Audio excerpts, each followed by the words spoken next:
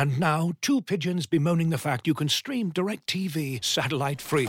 Hey, Frank, a little birdie told me you don't need a satellite dish to get DirecTV. What's little birdie? Was it Jimmy the Sparrow? It's a figure of speech. Point is, you can stream DirecTV over the internet now. Oh, sure. Next you're going to tell me those big birds are made of metal and filled with people, right? You mean airplanes? Stream DirecTV without a satellite dish. Visit DirecTV.com. High-speed internet service required. Terms and restrictions apply. Looking for the best place to buy tickets for any of your favorite teams or sporting events? We've got the spot. Our partner, StubHub, has been the leading ticket marketplace in the world for over 20 years, providing a 100% guarantee with every order. From a worldwide selection of live events, the widest choice of tickets, and industry-leading partnerships, StubHub has what you need to purchase with confidence. StubHub, an official partner of The Athletic.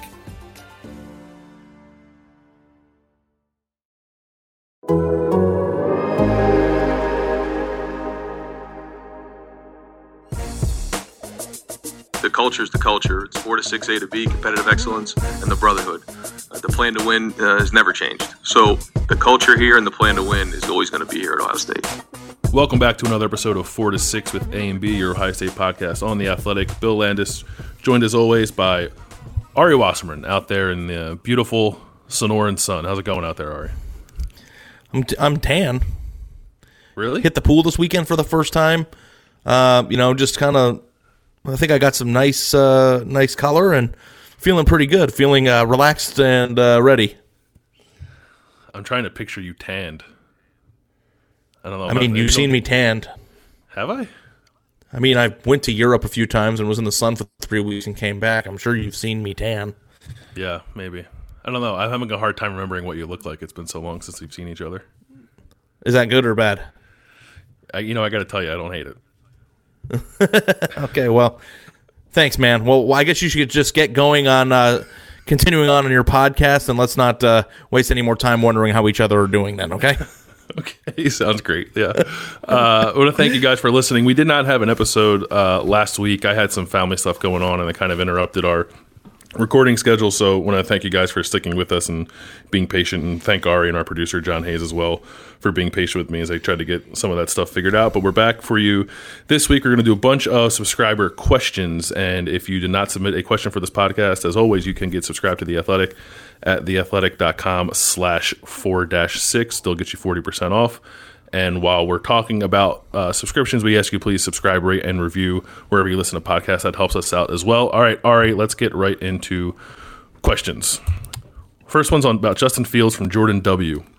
He asks us, while I understand that y'all aren't draft experts, have you seen the early mock drafts and reports that Justin Fields may be the third-ranked quarterback because he, quote, lacks arm strength and needs to read the field better? And then he asks, what's the likelihood Fields passes Trevor Lawrence? Or has the Lawrence hype train gotten too much steam? That question is in reference to Matt Miller from Bleacher Report, who's an excellent draft analyst. Put out his big board. Justin Fields for 2021 was number 24 on his big board, which I think is probably a lot lower than anyone would expect Justin Fields. I think he was the third quarterback behind Trevor Lawrence and Trey Lance out of North Dakota State. Ari, what do you think of Justin Fields being viewed as the number 3 quarterback? And what do you think of the idea that, maybe he doesn't have the arm strength or doesn't have the vision or isn't quite as polished as maybe he needs to be in the conversation we're talking about in terms of him being the top quarterback taken next year? Well, who's the second ranked one? Trey Lance from North Dakota State? Yeah, I think it's Trey Lance. Yeah. So we have a fantasy football situation here because this is very interesting. Bill and I are in a first-year developmental league, and you picked Trevor Lawrence first. I picked Justin Fields second, and I just thought that was a no-brainer. And it's funny because we have written a lot about how athletically advanced Justin Fields is, and we've spoken to people who have been around him and other great quarterbacks through the camp circuit. And, we've asked this question on this podcast, Bill. Is it too soon to compare openly to Cam Newton, or does he still need more time to develop? And I think we both came to the conclusion that it's fair now. If people who coached him at the opening, who have coached all the other top 5 draft picks at that position, and they say he's the most advanced player. Then he led his team in a first-year situation as a starter to the college football playoff, and is athletically advanced the way he is. I think that it's a fair comparison, correct? Yes. And if we're at that point right now, I don't know that I necessarily agree with that draft breakdown or that report that Matt Miller put out. I think that he has tremendous arm strength, and I don't think we've even seen even 25% of what he's capable of as a runner, because they hadn't needed to use that aspect of his game. And I don't think he lacked vision at all. In fact, what did he throw, 2 or 3 interceptions all year last year? 3. And granted, a few came in the playoff game against Clemson, and one was at the end where it might have been a touchdown pass had Chris Olave made a different read. So to me, if you don't read the field well, doesn't that result more in interceptions? And I just think that he's the most complete NFL prospect Ohio State has had at quarterback during my 10 years on this beat. And I don't know that I've seen somebody who's athletically more gifted, and he's absolutely, like Mel Kiper Jr. put him in a top 5 pick. That's exactly where I would put him too. So I don't really buy into that. And I'm open to the idea of criticizing and breaking down and overanalyzing somebody who's in his position, because when you make comparisons to Cam Newton or you put somebody in the top 5, then it's good to hear about their weaknesses. And you're more of a tactical guy who studies film and like knows things, then I'm very interested to hear what you have to say. But I've always envisioned this season, if and when it happens, to be a Justin Fields versus Trevor Lawrence race to be the number 1 pick in the draft next year. And that's just kind of the way that my mind has been framing this race. I'm curious to hear what you have to say. I mean, I think that's what it is, too. And our draft analyst, Dane Brugler at The Athletic, I believe in his mock draft, I don't know if he had Fields and Lawrence 1-2 overall, but he had them as the top 2 quarterbacks. And I think he had Trey Lance fairly high as well. And, like, this is the position that Justin Fields is in. Like, this is just how this goes. And I don't have a great memory, but I'm sure there are people poking holes in Dwayne Haskins in 2018 too, when he was going through his season and he started to climb up the draft board a little bit. That's what happens to these guys. It happened to Trevor Lawrence at the beginning of last season when he was throwing a lot of interceptions and wasn't seeing the field all that well and was probably making some throws he shouldn't have made. So Ohio State fans seem to get pretty upset at Matt Miller for what he said, and I think he was just giving an honest evaluation. I don't agree with it, or I don't disagree with it totally. I would not say that Justin Fields has a weak arm, and I don't think that's what Matt was saying. I think what he was saying was that Justin Fields needs to become a little more sophisticated in the way that he sees the field, which is true probably of any sophomore quarterback, and he doesn't have like a cannon attached to his arm that can help him overcompensate for mistakes that he might make when seeing the field. And I think the case in point you would point to when you talk about that is the interception he threw against Clemson in the Fiesta Bowl when he just didn't look off the safety. He thought that his receiver was open, and Isaiah Simmons immediately from the snap darted to the sideline. Fields never saw him, and he threw a bad interception. It was, of the 3 he threw all year, that was the only one that I thought was bad. The first one was like a botched kind of throwback sort of trick play that he was like off balance a little bit, and maybe he shouldn't have thrown it, but it wasn't like he made a bad read. He was just going where the design of the trick play was supposed to go. The second one was the Simmons one, and then the third one was when Chris Olave ended up breaking off of his route. Now, you could argue that he should have thrown the ball sooner, and the timing of that play was a little off. I think I'd agree with that too, but I still don't really put that on Justin Fields having any sort of flaw. It was just a miscommunication between quarterback and receiver. Otherwise, he protected the ball really well. I went through and charted all of his throws, and we talked about this before. And I should have written this number down, and I didn't. I'm upset I didn't do it. But I wasn't sitting there watching him as he completed 70% of his passes thinking, well, man, a lot of these balls are interceptable, and he just got lucky. Like he was not putting the ball in dangerous positions. Now, the flip side of that is that a lot of those throws weren't maybe necessarily high-level throws, especially at the beginning of the year. He wasn't working throwing the ball through windows. And I do think that there is a level of sophistication that Justin Fields can grow into as a passer, and I think he'd agree with that. I think Ryan Day would agree with that. And they've sort of been talking about that since the end of last season, how much Justin can sort of grow in the pocket. He was really good, actually. His numbers as a pocket passer were awesome. I think Pro Football Focus had him as the highest graded pocket passer last year, so it's not like he was bad, but there are just things you can do. Use your eyes to manipulate the safeties, anticipate things a little bit better maybe than he did over the first half of the season. But I thought, and as someone who was pretty close to it watching it all year, that he got better throughout the year. And I actually thought the Clemson game, that Simmons interception aside, was like the best he played all year, and he was hurt when he did it. He was really good. I thought he was pretty in command. He made some high-level throws in that game more consistently than I thought he had really throughout the entire season, and he did it all kind of on a bum leg when he didn't have the thing that makes him elite, his legs, to sort of aid him in creating plays. So he's going to get poked and prodded. I don't disagree with the assessment. I think it's something that he can grow into and ultimately get better at, and I still think people are going to fall in love with Trey Lance. I get it. He's at North Dakota State. It's a quarterback factory. He's similar in some ways to Justin Fields. If you watch him play, he didn't throw an interception last year. They're the same age, just about. I get that why he would rise up the boards, but I think you're kind of nuts if you don't think it's Fields and Lawrence and then everybody else right now. And I just like, if I am under the understanding that the NFL is all about like upside potential, and I think we're not giving Justin Fields enough credit just for his natural gifts athletically. I think that even if he has some of these weaknesses, that he is the type of talent who's physically capable of doing things that most people aren't, that a GM takes the risk on in the top 5. Like, I'd be shocked if he isn't at least a top 10 pick next year. Mm-hmm. Yeah, I would too. It's kind of interesting if you look at the way things are playing out and teams that might need quarterbacks. Like, if Dwayne Haskins doesn't have a great year in Washington and Ron Rivera decides he wants to go get his own guy, like, there's the potential for Justin Fields to be the guy who goes to Washington to supplant Dwayne Haskins, which would be nuts. Well, I read something else too. I'm learning a lot about the NFL in our fantasy football draft, where there's 50 rounds right now. I don't know if you're learning a lot, but like, I just realized too that Nick Vannett might be the reason why Jeff Hireman gets cut in Denver. Yeah. So, like, there's a lot of Ohio State players in the NFL, so I guess it's bound to happen every now and then, but that kind of was what that reminded me of, and I thought that was an interesting little tidbit that I read this morning.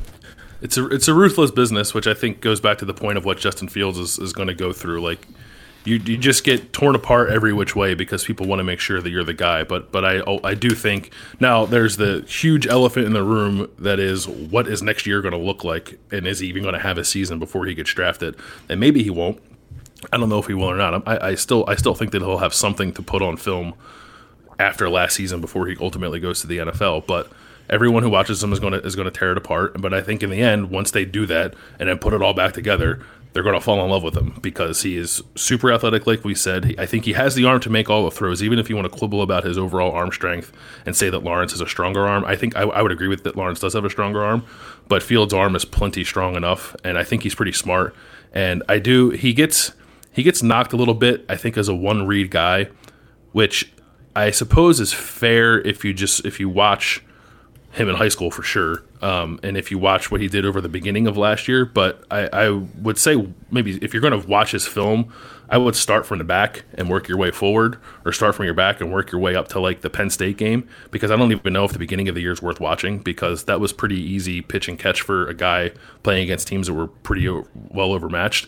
But I thought, once Ohio State and the level got into the depth of the season and the level of competition ramped up, he rose to the occasion and didn't look out of place, and was really good against Michigan playing hurt.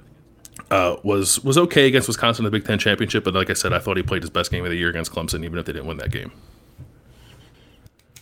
Yeah, and that Michigan injury to Field a touchdown pass was one of the most remarkable things I've seen in 10 years at Ohio State. It was incredible. Like, he has the it factor, for sure. And like, I know people like wanted to kind of last week or 2 weeks ago when we got into the Georgia discussion, some people thought that it was crazy for me to give Kirby Smart flack for not taking Justin Fields, and then I was skeptical of his ability to translate right away to Ohio State and be a really great player. I knew he was going to put up stats, but to be as great as he was, and I was clearly very wrong about that. I mean, he was much better than I thought was even possible, and if he's getting the right coaching right now and is developing into a seasoned player, because there's only so much athleticism can do as a true sophomore, even one that is transferred.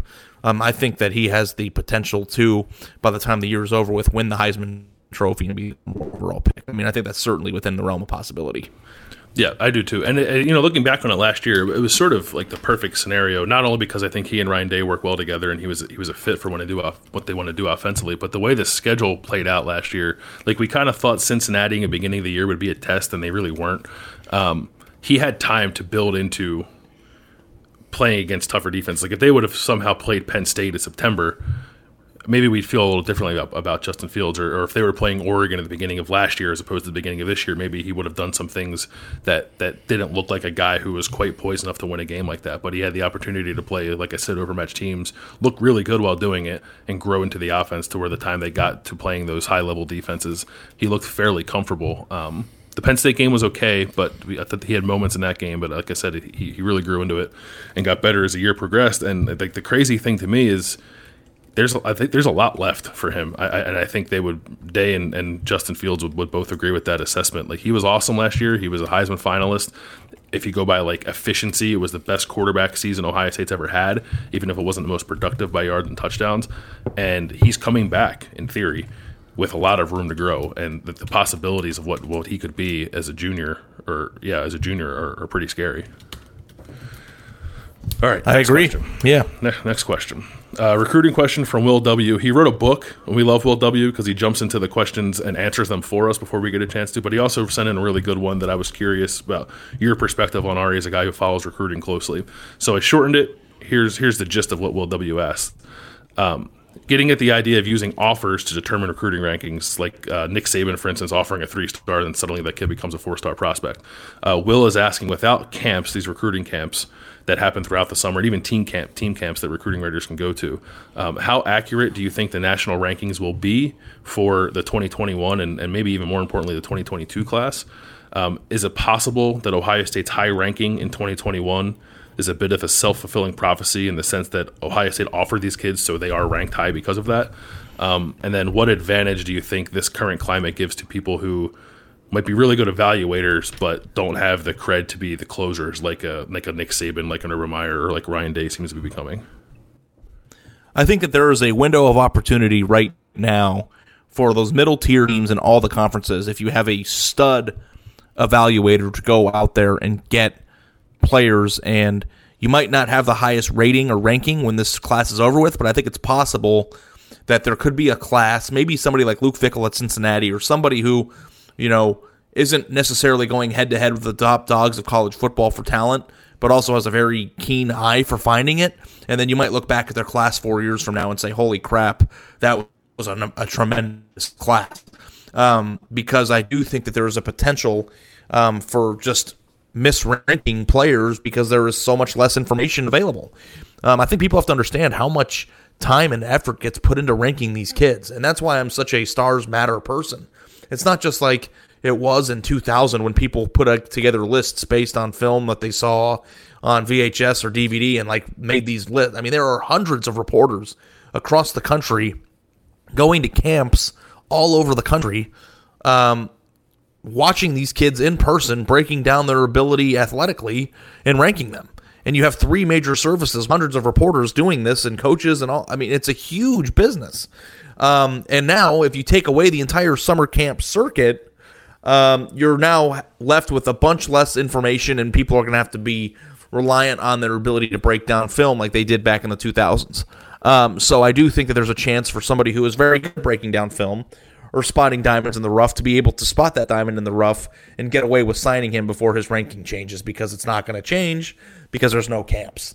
But what I think this means for Ohio State isn't necessarily as much as it might mean for a place like Kentucky, for instance, who has done a pretty good job of coming into Ohio and the Midwest and taking kids that are under the radar.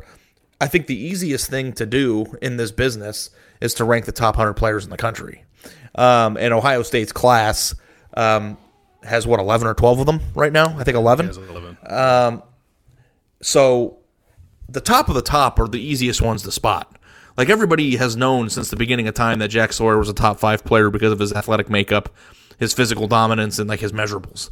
And I do think that there is something to be said about how recruiting rankings change based on the types of offers kids are getting. I understand the Nick Saban angle to this, and I understand, how much copycat recruiting goes on where a coach offers somebody and then they'll get a bunch of other offers just because that coach offered him. All that stuff does happen.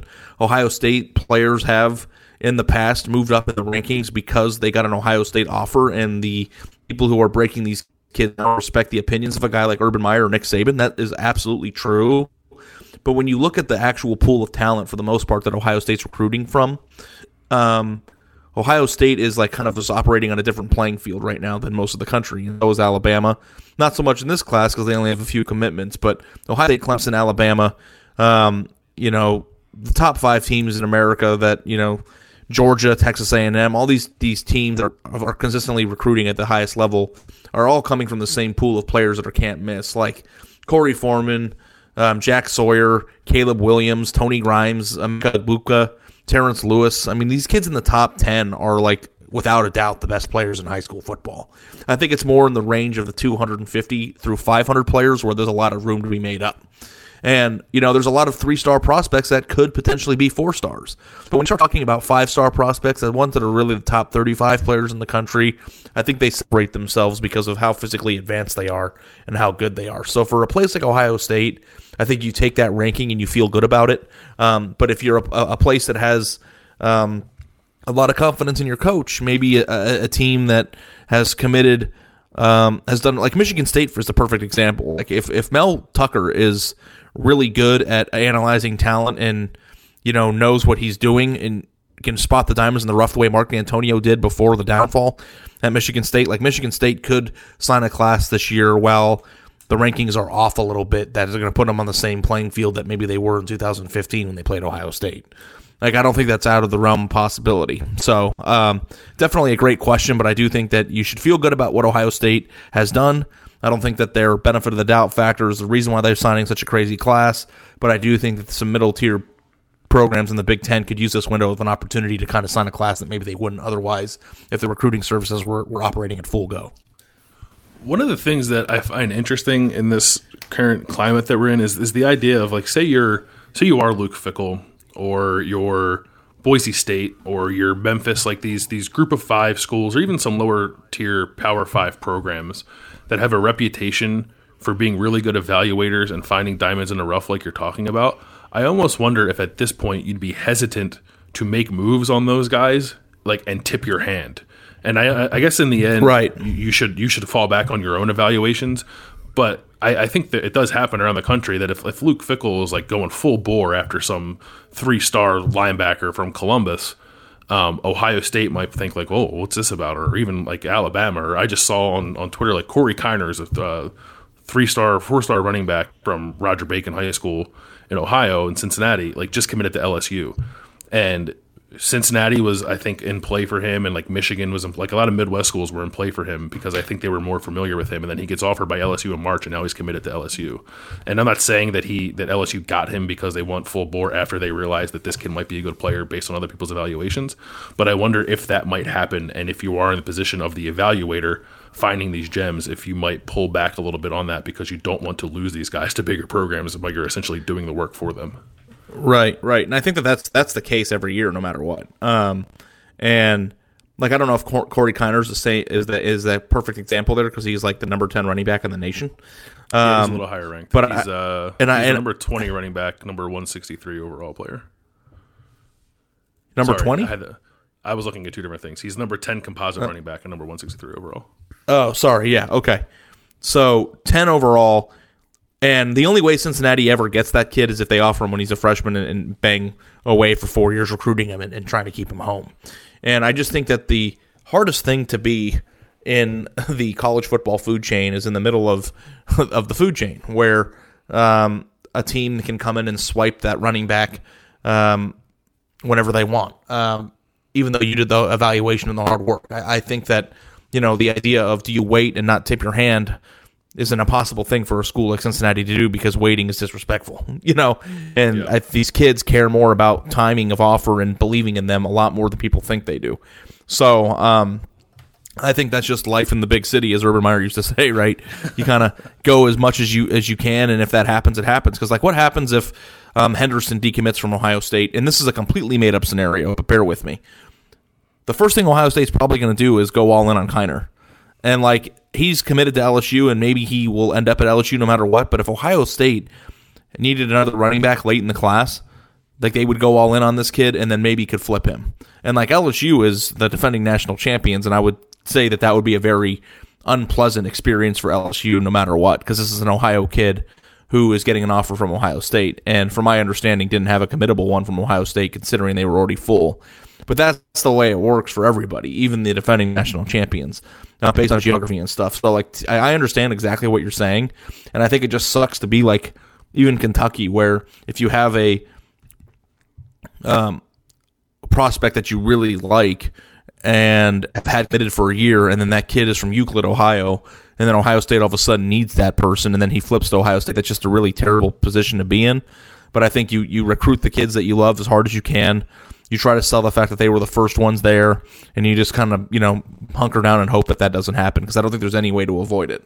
And, the fact, too, is that you got to understand, not you, but just in general, that everybody has really good recruiting departments, and they're expanding more and more, and they've actually turned into like these mini NFL talent evaluation camps, and it's really kind of hard to be the only person in the world that sees somebody for who they are.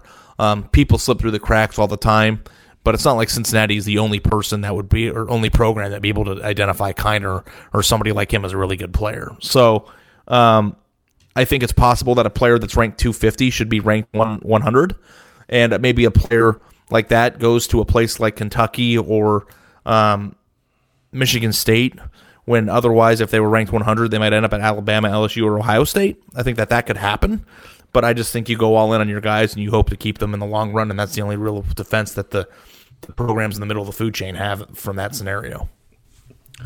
Really good question from Will W. We appreciate you sending that one in. Yeah. Next one, two-parter from Sean P.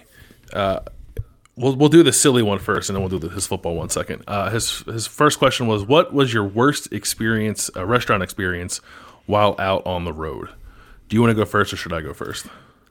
My stories suck compared to yours, but do you want me to fire people up and then use yours as comedic relief, or do you want to use your comedic relief and then I'll fire people up? Because mine isn't a funny story.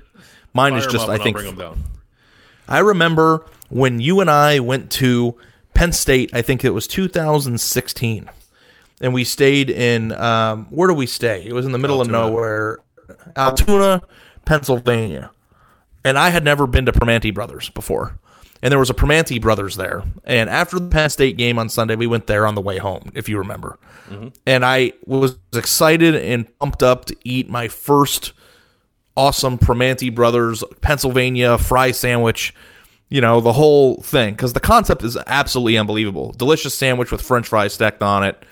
You can give or take the coleslaw, but whatever. The concept is great. And I ate that thing, and it was terrible. It had no flavor. The idea of it, wonderful idea, and it should be the greatest sandwich ever, and I just didn't taste anything. And I was like, okay, we'll try this again some other time. I didn't want to give it completely an F and never go back. And then I went back again, and it was the same thing. So I'm on record right now saying that place sucks. And of all the places that I've been excited to eat on the road, especially, that place was the biggest letdown of maybe my entire life in terms of expectation versus reality. I don't know if place it's going to sucks. fire people up or not. Yeah. Primanti's is pretty bad. I don't like it either. I've had it there in Altoona. I've had it like 4 different spots in Pittsburgh, like including the original one, and it's not a good sandwich for what it is, for like as hyped up as it is. It's really not that good at all. So I agree with you. And I've been told, Bill, that you have to go to the original one, and the 2 experiences that I've had were not the original place. So I can understand that if like the franchised one in Altoona, Pennsylvania isn't nearly as good as the one that is in downtown Pittsburgh, like I could like buy that and try it again if that's really the fact. But the fact that you just said that the one in downtown sucks too makes me feel like the most overhyped sandwich in America. Yeah, it's all the same in my opinion, and it's not particularly good. I did go to Primanti's one time that had pizza, and the pizza is pretty good, which was surprising, but the sandwich is not good. Interesting. Yeah, maybe we can get best pizza in Pennsylvania is at Champs in State College. What's that place State called? College. Yeah, Champs. I love There's that pizza. Champs I'm just joking, but that Champs pie is really, really good. Yeah, it was pretty good. All right, go ahead. Story time. It's not that good of a story. It's just like a story about me totally misordering and ruining the experience. It's a good story. We were in it's a great. We story. we went on our road trip when we were both working at Cleveland.com after the national championship. Took us around the South, through some spots in Texas. We detoured into Galveston because we wanted to spend a night by the water. So we were right there on the Gulf, found a nice cheap hotel, and we went out to a restaurant that was like sort of right near the pier. And I wanted seafood because I don't really eat seafood unless I can actually see the ocean, which might be kind of a strange thing, but that's just how I operate. And I was looking at the menu, and for some reason I ordered flounder. I've never ordered it in my life, but I was expecting like a big sort of just like a fillet of, not a filet o fish, but a fillet of fish to come. Well, that's your problem, Bill. Yeah, we should have just went to McDonald's. But instead, well, because like if you only eat fish. Oh, go ahead. What came out was a fully intact flounder, skin, eyeballs, everything on a plate with like some hush puppies on the side. And one, I would never eat that. Two, I had no idea how to attack it. I don't remember what you got, but you beat me ordering whatever it was because you could eat whatever it was you ordered. And I just sort of like pushed the fish around the plate and then like covered it with a napkin and said I was done. And then I think I went to a pizza place at 11 o'clock at night and ate a pizza in a parking lot. And that was my dining experience. But be careful when you order flounder because it comes out basically alive. One, you don't have to see the ocean to have a wonderful fish experience. The filet-o-fish is the perfect example of that. Yeah. You were absolutely mortified. Yeah. That wasn't just like, I can't eat this, I'm putting my napkin over it, let's go. Like, you looked down at it, and the look of disgust and bewilderment and genuine shock was one of the funniest things I've ever seen in a restaurant. Like, there was no way you were even going to attempt to eat it. Like, it was, you were so turned off by it. Like, and you do that sometimes. Man. It had eyeballs. No, I know, but you do this. I don't know if I'm making this up. You tell me if I'm making it up. But sometimes I feel like you are an adventurer and you order shit that you don't know what it is. And sometimes it works out and sometimes it doesn't. And maybe that's a cool feature. Maybe I'm more picky. But like at a place like that, man, fish and chips. I mean, we weren't at Mitchell's at a steakhouse. I mean, we're at it was a second-story shithole bar in Galveston, which isn't like the mecca of seafood to begin with. Like, it was just such an odd order. And, you know, again, maybe that's your thing, and sometimes you find awesome things that you wouldn't otherwise get. But, like, I was in Fisherman's Wharf in San Francisco and still ordered fish and chips because you know what you're getting with that. Like, I kind of like going down the middle with maybe not taking the risks. I don't steal second a lot. I think you steal second more than I do. Yeah, I'm slow. But the problem is I'm slow and I don't have a great get-off time. So, it doesn't really work out for me. But the funny thing is that when you started your story and you started bringing up the road trip after Dallas, I thought that was the second worst restaurant experience that you had on that trip. And I think you forgot about what happened down in Houma, Louisiana. I did forget about that. This is one road trip, guys. We went from Dallas after Ohio State won the national championship in 2014, or it was the beginning of 2015, and we drove through Houston and through the South, and we stopped and did like a collection of 20 or 30 or maybe even 40 recruiting stories on the way home. And this was like a week and a half trip. And I will say that was probably one of the most gratifying things I've ever done professionally. Yeah, and like, sure. If you go back and you look on the work at Cleveland.com, like it was everything on that trip came up money. Like every interview we scheduled, everything we wanted to write a story about Ohio State trying to recruit Louisiana, and Les Miles walks out of an office. Like everything that we wanted to do worked out well. But Bill cannot say the same thing about his eating regimen there. We went to IHOP because we just had a day off or wanted to take a detour, and we wanted to go down to the southernmost part of Louisiana. So we took a road trip to Houma, Louisiana, which is where I think they film Swamp People. And we just like wanted to kind of check it out a little bit. And I don't remember if I ate or not, but I feel like, I don't think I did, but Bill wanted to get pancakes on the way home because it was getting late, and there was an IHOP there, Bill. And what happened? We went to the IHOP. We were, as far as I could tell, we were the only people in there. Apparently there was a birthday party happening somewhere. I never saw it. But I ordered, we drove past this IHOP on the way down, and I said, when we come back, I'm going to the IHOP because I want all-you-can-eat pancakes because I have a very sophisticated palate.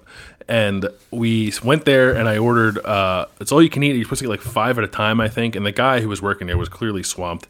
And I always try to be sympathetic to servers in a restaurant because I have some understanding of how hard their job is. And it wasn't this guy's fault, whatever was happening in the kitchen. But anyway, I ordered all-you-can-eat pancakes. It takes like an hour for them to come out. And then when he brings them out, he just brought out one. And there was something on the plate that I don't actually think it was fecal matter, but it certainly looked like it. It was probably just chocolate of some kind. But there was brown shit on the plate when he brought it out, like on the edge where he was holding the plate. And he put it down on the table and said, "Have at it, boss." And I was like, no, thank you. And that was the only time in my life that I've ever gotten up and walked out of a restaurant without paying for my food. I did pay for my coffee because I drank it. I left $2 on the table for my coffee, but I didn't pay for the food because I didn't touch it, and it may or may not have had a crap on it. Well, we were sitting there without hesitation for an hour. We've had other IHOP experiences where it took forever too, and I get more fired up than Bill. Where were we? We were in Maryland last year, and we were at an IHOP, and it took forever. But he was getting increasingly more impatient as the time came. And, all you can eat pancakes is just like, you think you sit down, we're in the IHOP, International House of Pancakes. You think it's just going to take a minute and then you can just go to town and then leave. And he was drinking his coffee, and without exaggeration, we were sitting there for a whole hour before we gave up. And then finally, when this guy comes, he puts us, and it wasn't just one whole pancake. It was like the size of a silver dollar. It was like a tiny pancake. It wasn't even the normal size of the pancake, and it had this brown shit on it. And Bill was just like, "That's it, we're out of here." And he lost his temper. But the man is still you're for as condescending and kind of an asshole as you can be on this podcast. I don't think people realize how sweet of a man you actually are. And I was just like, "You're not paying for anything. Let's just get out of here. We've been sitting here for an hour." And he still would not leave without paying for his coffee. And he put $2 down and we left. But that was the only time I was like, "I'm not paying for anything. Let's just go. This is bullshit." And you just You had to pay for your coffee, which I think is a nice window into the type of person Bill Landis is. Yeah, I mean, he served me the coffee. I think he might have refilled it one time. I figured he might have get. I don't think whatever was on the plate, I don't think he put it there. So he got $1 out of it, maybe. I don't know. I always feel bad doing that stuff because people have hard jobs and our job's a joke. So I try to be sympathetic about that when I can. But yeah, that was not a great experience. And but you've written off IHOP completely. I've gone there 3 other times since then, and every time it's been terrible. So I will never go there again. You're done. You're done with IHOP. I'm done with the International House of Pancakes / Burgers. All right. Second question from Sean P. was, if there is an alternative schedule next year, for example, only Big Ten games, how do you think that affects Ohio State's playoff positioning? Ohio State's in a pretty good position right now with the way the current schedule stands with Oregon. I think they have a chance to win that football game on the road, and if they win that game, that's like a feather in the hat type of a thing. And I don't know exactly what things would be like if there's only 10 or 9 games for all these teams to play, and maybe they just pick conference champions. I don't know. But I think Ohio State is one of the teams that if they win the Big Ten, they're in. And granted, it has happened once in 2016 when Ohio State won. Wait, no, it happened. When did they win as a one-loss champ and were left out? 2018, right? Or 17? 2018. They were these seasons run together, guys. 2018. Yeah, one-loss Big Ten champ that didn't get in one time. But I think for the most part, aside from a blowout to a very inferior opponent, Ohio State should be in a situation where they're in a good spot. I think Ohio State, if it doesn't have to play the Oregon game, could sidestep a potential loss, because that could be a loss, and now puts itself in a position to win a conference where they're clearly the best team and then gets in. I don't know. Teams like Ohio State have the benefit of the doubt in the committee's eyes. I think that they subscribe to the talent matters point of view, and I don't necessarily think that it would be better or worse for them. I just think that they got to take care of business, which is the reality even when the schedule is full. So, I mean, I don't know if that's just a simplistic way of looking at it, but I think Ohio State is up and away the best team in the conference this year. If they win the Big Ten, maybe as a one-loss conference champion, even if they somehow lose a close game in the Big Ten and then win the Big Ten, I still think that they get in. Unless you think that a condensed schedule means that you can't lose. Maybe it's easier to go undefeated if you have to play 3 less or 4 less games, but I think Ohio State really is in a good position either way. It is an interesting thing to ponder if we do end up in a situation where schedules are regionalized or you only play in your league, and then there is a playoff, presumably, and the criteria for getting in the playoff basically remains the same. If you're a team like Ohio State, you're positioned well because the Big Ten is good, and you're probably going to end up playing 3 ranked teams in that scenario, assuming there's also a conference championship game. You're going to play Penn State, you're going to play Michigan, you're going to probably play Wisconsin if you got to the Big Ten championship. Whoever comes out of the West in that game is most likely going to be a ranked team, and maybe you sprinkle in another 1 or 2 top 25 teams depending on what that schedule looks like.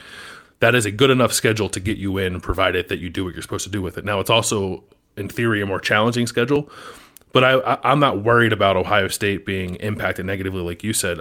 What would be interesting is if you're a team like Clemson, and the ACC just isn't very good, and you're in a situation like the ACC is Clemson, and then like Carolina is probably going to have a nice year this year, and like Pitt might be okay, but those teams are not as good, anywhere near as good as Clemson, and I think are not anywhere near as good as the 2nd, 3rd, or 4th tier teams in the Big Ten. Now, I'm not saying like Clemson's not going to make the playoff if they change the schedule, but if anyone was going to worry about this kind of scenario, I think that's the team you'd look at first. Clearly, they're going to be talented enough to be in the playoff and compete for a national championship, and we'll get in probably anyway, no matter what it looks like. But they're not going to have a great schedule, and they really didn't have much of a schedule last year, and they still got in. But well, Clemson's a good example, Bill, because they play at Notre Dame in November. Yeah, but I'm saying, would they if they went? Well, I'm saying that they would lose the one marquee game on their schedule, right? That they might not have otherwise had. I was like adding to what you were saying because like they didn't have in my memory. Did they play South Carolina every year? But I don't know if they had a big non-conference game last year or not. I can't remember. Let me check. They play Texas. Oh yeah, that's right. Yeah, which I guess is maybe it depends on just what this all looks like. If it's like the thing that doesn't make much sense to me is the idea of like bus trips. And maybe I'm talking out of my ass here, but you're just as closely confined in a bus as you are on a plane. And I guess like you can get off a bus whenever you want. There are a few people on there, but in terms of close quarters, it's all close quarters. So I don't really know why one would be different than the other unless you're just trying to save money. Maybe that's what it comes down to. Everyone's going to be cash strapped and chartering a plane's expensive. I do think too, Bill, that the number one thing here is whether or not a condensed schedule, meaning you go from 12 games to 9 or 10, if it just simply is easier for teams to go undefeated. Like if you removed Notre Dame off of their schedule and South Carolina off their schedule, those are 2 of the top 5 toughest games on their schedule. So if you remove those games, it's easier. So I wonder if the one-loss conference champion Ohio State would be in a tougher situation to get into the playoff because more teams have a higher probability of going undefeated in that scenario. So it's not so much about whether or not you have enough to impress the committee, because Clemson undefeated, whether they play 12 FCS teams or they play 12 undefeated conference champions, I think that an undefeated Clemson's getting in no matter what. It's just a matter of whether or not Ohio State and their schedule could lose a game to, like Nebraska or something by 1, win the Big Ten, and then they might have a harder time getting in if there's multiple teams from conferences that are undefeated when they otherwise would have had a loss. Yeah, no, I think that makes sense. And I guess to get back to Sean's original point with the question, like if anything, if that happens, I don't think Ohio State's path gets any harder. If anything, it gets easier because you're just talking about removing the Oregon game and replacing it with another regional opponent or just playing fewer games altogether. Otherwise, the tough teams, the Penn States, the Michigans, potentially Michigan State, are probably still going to be in your schedule anyway, but you would be helped by not having to fly out to Eugene, Oregon and play what I think is a pretty good Oregon team. Well, I think the one thing, too, is that Ohio State is in a very good situation because if they lose the Oregon game, it doesn't hinder them from winning a national championship. Because I think if their only loss in the regular season, if things go according to plan, was Oregon, that they're going to walk into the playoff, and it's kind of just a way to add a wild card to it. So I kind of look at it the opposite way of, yes, they've got one less chance now of likely losing, but now, on the other hand, they have one less chance at what I think could be a get-out-of-jail-free card if they beat Oregon and then lose a weird game in the Big Ten. That Oregon win might actually carry a ton of weight when Ohio State would otherwise need a bump. So I do think that game was kind of like a no-lose scenario unless they get blown out. Right. Again, though, the one thing that I'll always say is no matter what kind of situation we put Ohio State in, whether it's condensed schedule in the coronavirus era or recruiting rankings. Ohio State is one of the best programs in the country, and they seem to, or they do get the benefit of the doubt most of the time. And the committee, regardless of what the schedule looks like, will look at Ohio State and say this is one of the most talented teams in the country. And regardless of how tough their schedule is, I think that they will view them based on the merit of the way that they played. And like losing sleep over whether or not Ohio State's going to have a harder path to get in the playoff because of a potentially condensed schedule, I think is kind of a waste of time. I think Ohio State's always in the driver's seat. I agree. Did you know that 75% of us are walking around everyday life chronically dehydrated? We are suffering needlessly from frequent headaches, energy slumps, and poor focus, and it doesn't have to be this way. Hydrant creates flavored electrolyte packets you mix directly into your water to make hydrating your body easy and delicious. Each rapid hydration mix has the 4 essential electrolytes your body needs. Sodium, potassium, magnesium, and zinc help you hydrate quickly and stay hydrated all day. Hydrant is backed by research. The formula was developed by Oxford scientists to provide perfectly balanced, efficient hydration. There's no synthetic colors or artificial sweeteners. The formula is vegan, and you can choose between 3 different flavors or a variety pack. Hydrant starts at just $1 per packet. That's $1 a packet for a 30-day supply, and you can save even more with a monthly subscription. For 25% off your first order, go to drinkhydrant.com and enter the promo code AB at checkout. That's drinkhydrant.com and enter AB for 25% off your first order. Drinkhydrant.com, promo code AB. All right, next question from Tim J. We got a couple about the juice, like involving the Juice Man, Jameson Williams, and this question. The Juice Man. The Juice Man. You drafted the Juice Man. Yeah, draft what you know. Yeah.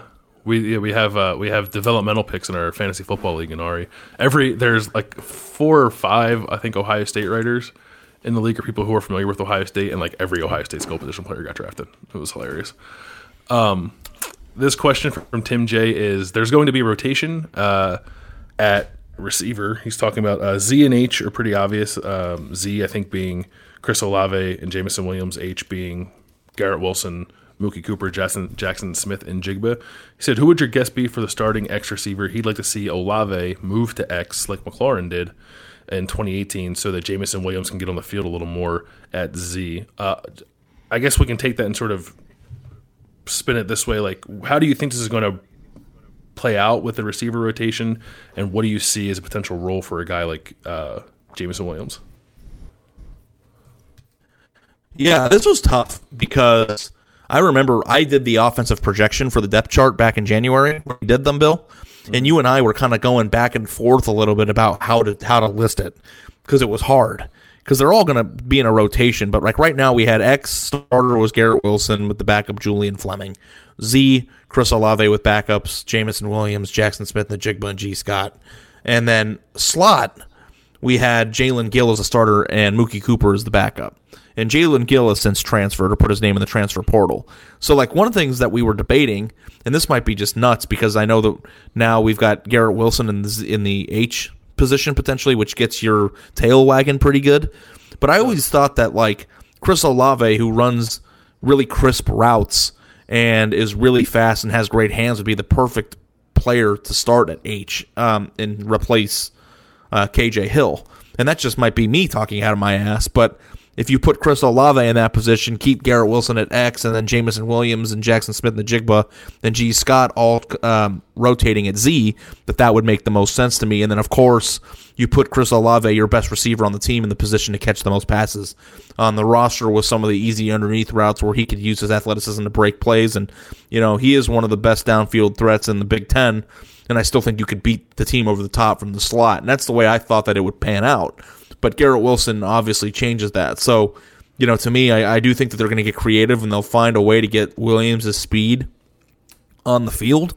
But I don't know exactly the way it's going to look because we didn't really get a great look at how they were going to experiment with things in the spring, obviously, because it got canceled.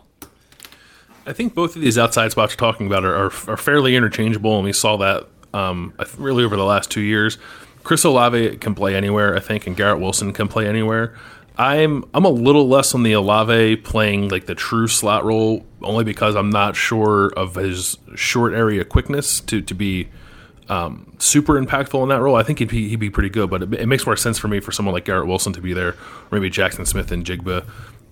Chris Olave is fast and has like the long speed that scouts talk about, and was a sprinter in high school and a really good one, and tracks a deep ball really well. I think he's best utilized out there, but you can put him anywhere.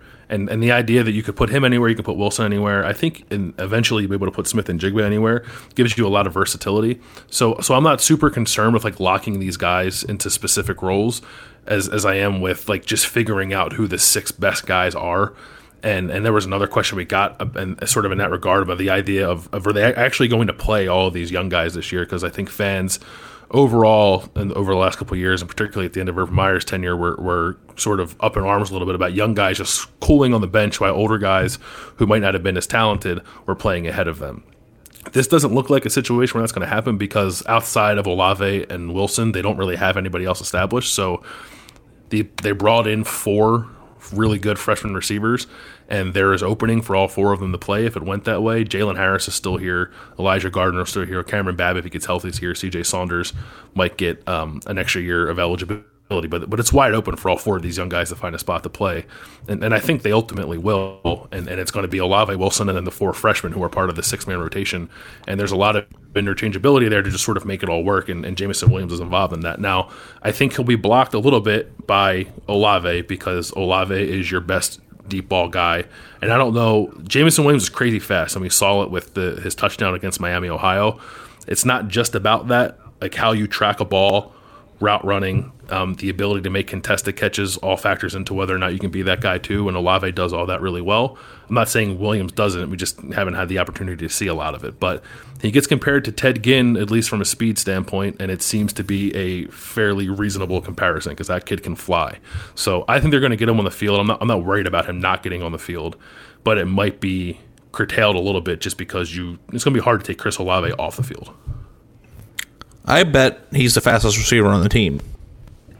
I'd be surprised. He might be the fastest player on the team. Yeah. So in that just one sentence, I think that gives you all you really need to know about how much Ohio State was going to, want to get him on the field, because I think speed kills, man. Speed does kill. You should, yeah. So someday you and I will publish our text back and forth about you telling me that the most important thing is speed, and me trying to be a little more nuanced than that. In the end, you'll probably. And then everybody will see that the way you talk to me on the podcast is the way you talk to me through text. Yeah. Okay, this was a fun question, and I wanted to make sure we got it in on this episode from Brandon L. He gives us 6 names. He says, please rank the likelihood of these fellas being future head coaches at Ohio State from least to most likely. And the names are Mike Vrabel, Urban Meyer, Kenny Guyton, Luke Fickell, Matt Campbell, and Jeff Hafley. I have my list ranked least likely to most likely. I don't know if you do or not, but I can go with mine first, and then you can tell me whether or not you agree or disagree. Okay. Least likely, I put Vrabel just because I think he's an NFL guy all the way. I just have a hard time seeing him ever coming back to college. Ahead of him, I had Kenny Guyton, who's just super early in his coaching career, and maybe he's on the track to be a head coach, but he is years away from that at the moment. 4th, I had Hafley because he was here for a year, and he was good when he was here. I don't think he's like the first number in the Rolodex if they have to make a coaching change in 3, 4, 5, 6, 10 years or whatever. He doesn't have the ties to the region, to Ohio State, other than the 1 year he was here, at least like not that these other guys on the list have. So I had him 4th. Urban I had 3rd, and if you would have asked this question a year ago, I probably would have had him a little higher, but I said with time I've fallen less or more out of love with the idea that Urban's going to come back to coaching, but I still have him 3rd on this list in terms of being Ohio State's next coach. 2nd, I had Matt Campbell, whose name came up when they were looking to replace Urban the first time, or when we talked about guys who might eventually succeed Urban. A lot of ties to the state, recruits the area well, is a good coach, has done well at Iowa State. He has the profile of somebody you might expect Ohio State to go after. And then number 1, I had Luke Fickell because he's like the consummate Buckeye, and I think is proving himself in his second chance of being a head coach to be a guy who knows what he's doing and knows how to run a program. We're very similar. I viewed it, and this is my caveat, so you tell me if this is the way you thought of it. But I think that if Ryan Day is the head coach at Ohio State for 15 more years, then the entire list is going to be completely different. Yep. So I did it with the understanding or the viewpoint that, or the assumption that in the fake world that we're creating with the question that Ryan Day goes to the NFL in the next 3 or 5 years. Was that a fair assumption to make? Yeah. Because if it's in 15, then I think this list is completely different. So in that case, I put Vrabel last because I don't think he's going to leave the NFL to coach at Ohio State. So we agree on that. Kenny Guyton is too early in his career in the next 3 or 5 years to be considered, so I had him 5.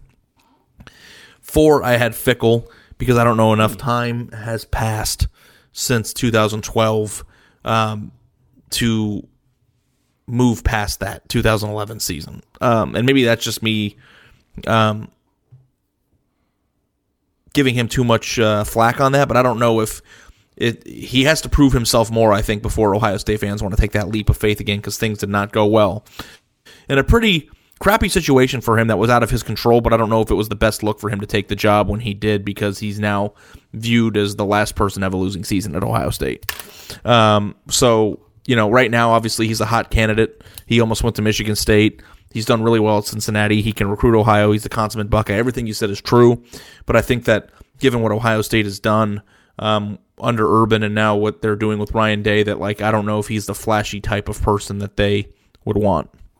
3, I put Matt Campbell because last year Iowa State sucked, and I don't know if the luster is going to come off of him. 2, I put Hafley because he's a young, charismatic guy who could talk his way into selling a ketchup popsicle to a woman wearing white gloves, which I stole from Tommy Boy. And I just don't know what things are going to be doing in Boston College, but he seems to be recruiting Ohio. He got a commitment from Ohio last week over places like Michigan State, which, hat tip to you, Bill, you texted me about.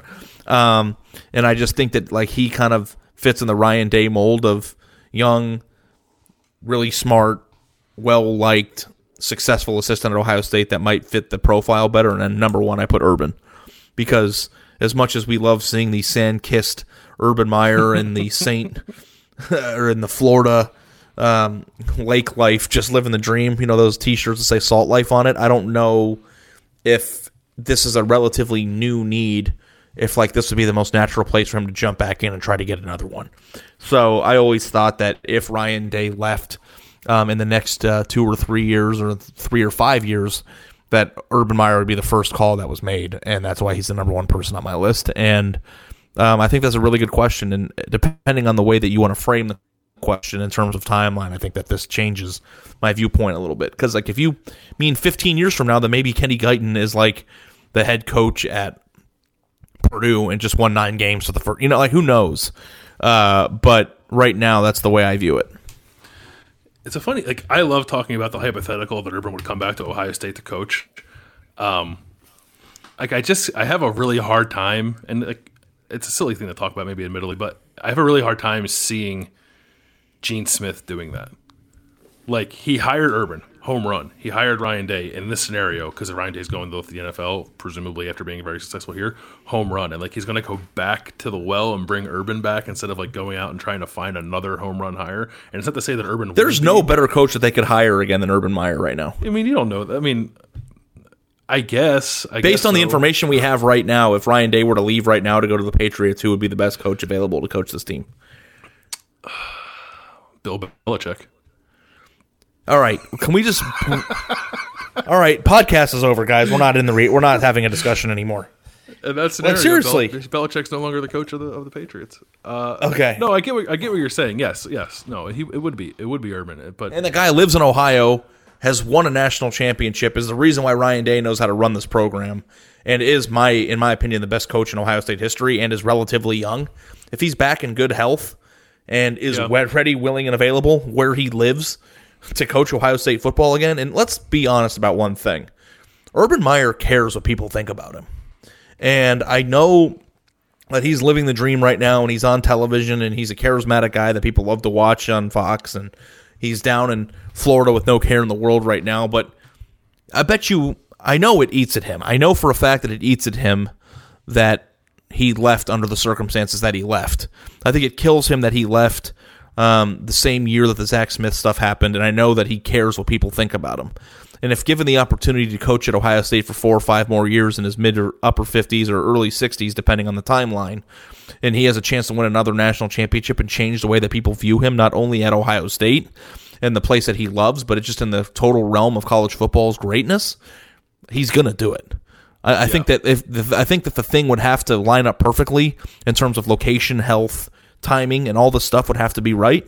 But under the guidelines on the way that I made this list, Urban Meyer is obviously the best candidate on this list and might be more motivated to coach at Ohio State again than people give it credit for right now because they see how tan he is, which is almost as tan as me. I think you might have just swayed me a little bit. That was a pretty compelling argument. How about that? I'm not really good at swaying you. I think that's like the hardest thing that I do. I can't sway you ever usually when we're in a discussion, so I feel good about that. I think I'm going to change my list. I think I'm going to put Meyer 1, and then I'll put Fickles 2 and Campbell 3, Hafley 4, Guyton, Vrabel. I think you've successfully knocked me off of my stance. Is that the first frickin' time in the history of our relationship as friends that's happened? It's definitely the first time I'm going to admit it happened. Whether or not it has actually happened, I don't know. I don't know that I can ever remember changing your mind about anything. All right. Well, you want to go out on a high note then? We'll end the podcast there, and you can take a victory lap. I don't know. Yeah, I mean, you're the host guy. You tell me what to do. We can either do that, or we can rank fast food French fries. Let's rank fast food French fries. Okay. Because this is the thing that I'll never be able to change your mind over. All right. We do top 5 or top 3? Do you want to use the thing that made this a subject? If you want to, but I have other ones that I think should be in consideration. Okay, well, let me go back and find the French fry thing real quick. Okay, so there was a list on Twitter, and it said you can only pick 3 of these 9 places. Number 1, McDonald's. Well, number 2, Arby's curly fries. 3, Taco Bell's fries, which I've never eaten because it's Taco Bell. 4, Rally's. 5, Chick-fil-A. 6, Popeye. 7, Wendy's. 8, KFC. 9, Burger King. And my picks were 4, 5, and 9. And the reason why I picked 4, 5, and 9, which were Rally's, Chick-fil-A, and Burger King, is because they're all distinctly different types of fries. But I want to change my mind. I want to remove Chick-fil-A waffle fries out of it, and I want to put McDonald's back in. So I want McDonald's, Rally's, and Burger King. Or out of those 9 are the 3 that I would take. And I know people went crazy over my Burger King take. But I will defend that after you add into the other places that you might have, and that might change my mind too. I'm just going based on the list that created this discussion to begin with. I thought some others worth considering were Cane's. I think Cane's has a nice French fry. White Castle, Culver's, and Dairy Queen. Actually, I think does a decent fast food French fry, and that was not included in this conversation either. But if I'm ranking my top 3. And I sort of go in the variety mold that you do, too. I would do Arby's 1. I would do McDonald's 2, but only if they're fresh. Because McDonald's fries can take a turn pretty quickly if they're not fresh. And then 3, I would do Checkers / Rallies. I would give strong consideration to Cane's. I like a crinkle cut fry. Theirs is pretty good. Culver's also has a good crinkle cut fry. But my top 3 is Arby's, McDonald's, with the caveat that they're fresh, and Checkers. Okay. I think crinkle cut fries are the worst type of fry there is. Interesting. I just White Castle. I'm a large man who likes eating fast food, and I'm trying to change that about myself. White Castle blows. There's no other way to put it. I think that the entire restaurant should be wiped off the face of the earth. Wow. It's the only place in the fast food industry that I can't stand. I will actively not eat it. And every other place on this list, Popeyes, whether or not you rank them number 1 or number 9, all of the things on this list are edible. And the one fast food place that I never go, not because I don't think it's good or it's just not up my alley, is Taco Bell. So I've never even eaten those fries. But Burger King is very similar, in fact, to Dairy Queen, which I thought was an interesting thing for you to bring up. Because Burger King's fries are the thickest of the shoestring fries, are salty as hell, and have a nice crunch, but also have a soft potatoy middle. And no other fry in fast food outside of Wendy's does that. And I really like that. So Dairy Queen and Burger King, if you like Dairy Queen, I'm surprised you don't like Burger King, because they're very similar to me. I don't dislike Burger King. I just wouldn't. I don't regard it as highly as you do.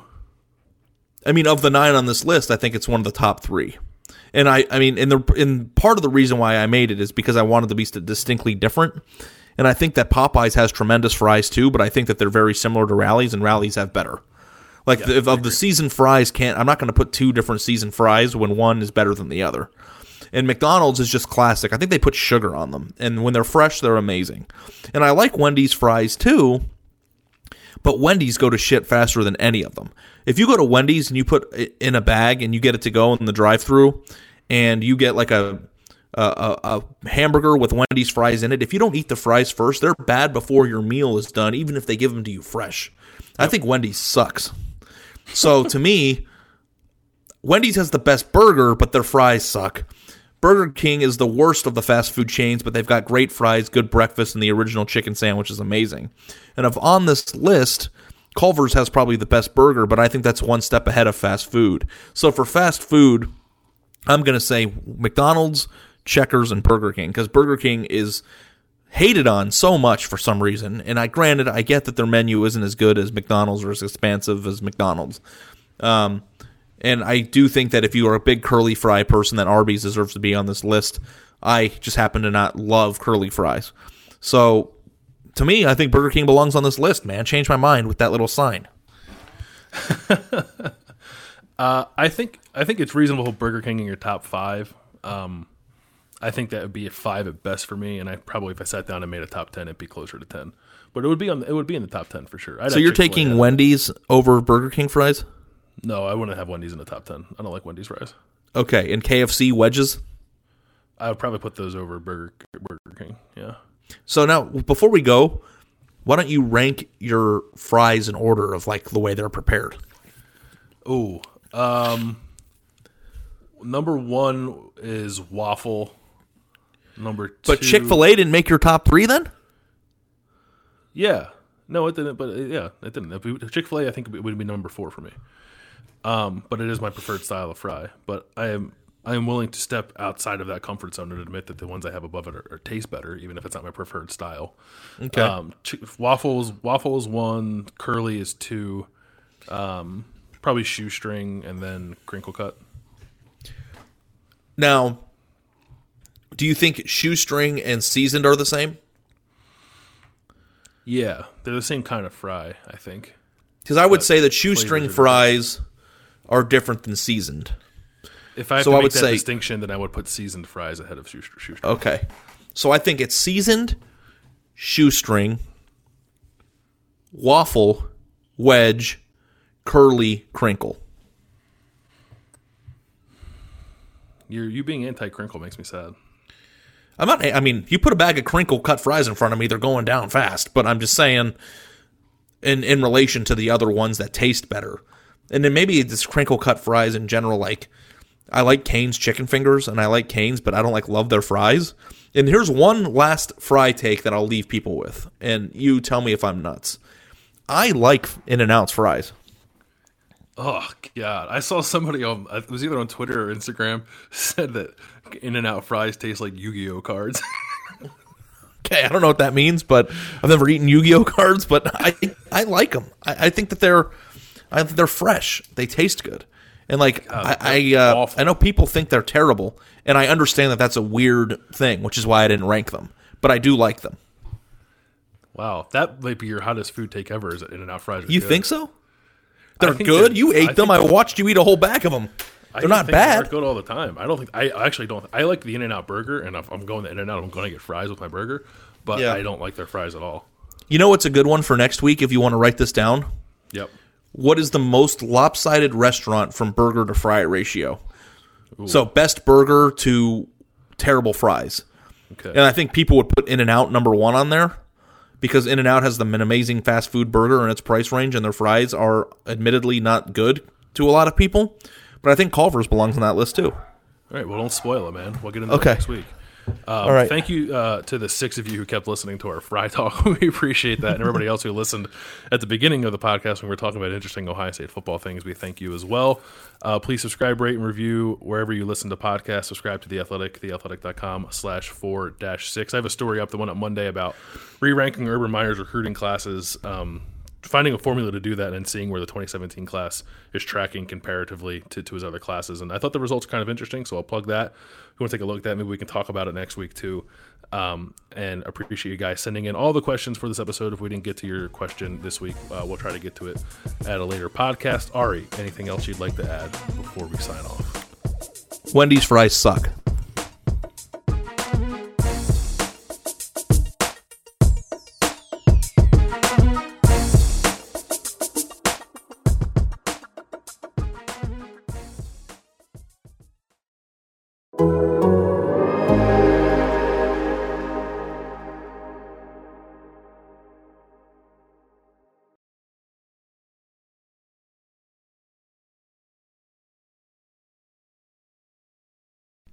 As you've probably heard by now, we've teamed up with BetMGM this season. We'll be using BetMGM lines to make all of our picks, and we'll have special offers for our listeners each week. If you haven't signed up for BetMGM yet, use bonus code The Athletic, and you'll get a 1-year subscription to The Athletic, plus up to a $1,500 first bet offer on your first wager with BetMGM. Here's how it works. Download the BetMGM app and sign up using bonus code The Athletic. Make your first deposit of at least $10. Place your first bet on any game and claim your voucher for a 1-year subscription to The Athletic. See BetMGM.com for terms. U.S. promotional offers not available in D.C., Mississippi, New York, Nevada, Ontario, or Puerto Rico. Gambling problem? Call 1-800-GAMBLER. Available in the U.S. Call 877-8-HOPE-NY or text HOPE-NY 467-369 in New York. Call 1-800-NEXT-STEP in Arizona. 1-800-327-5050 in Massachusetts. 1-800-BETS-OFF in Iowa. 1-800-270-7117 for confidential help in Michigan. 1-800-981-0023 in Puerto Rico. First bet offer for new customers only in partnership with Kansas Crossing Casino and Hotel. Don't forget, if you haven't signed up for BetMGM yet, use bonus code The Athletic, and you'll get a 1-year subscription to The Athletic, plus up to a $1,500 first bet offer on your first wager.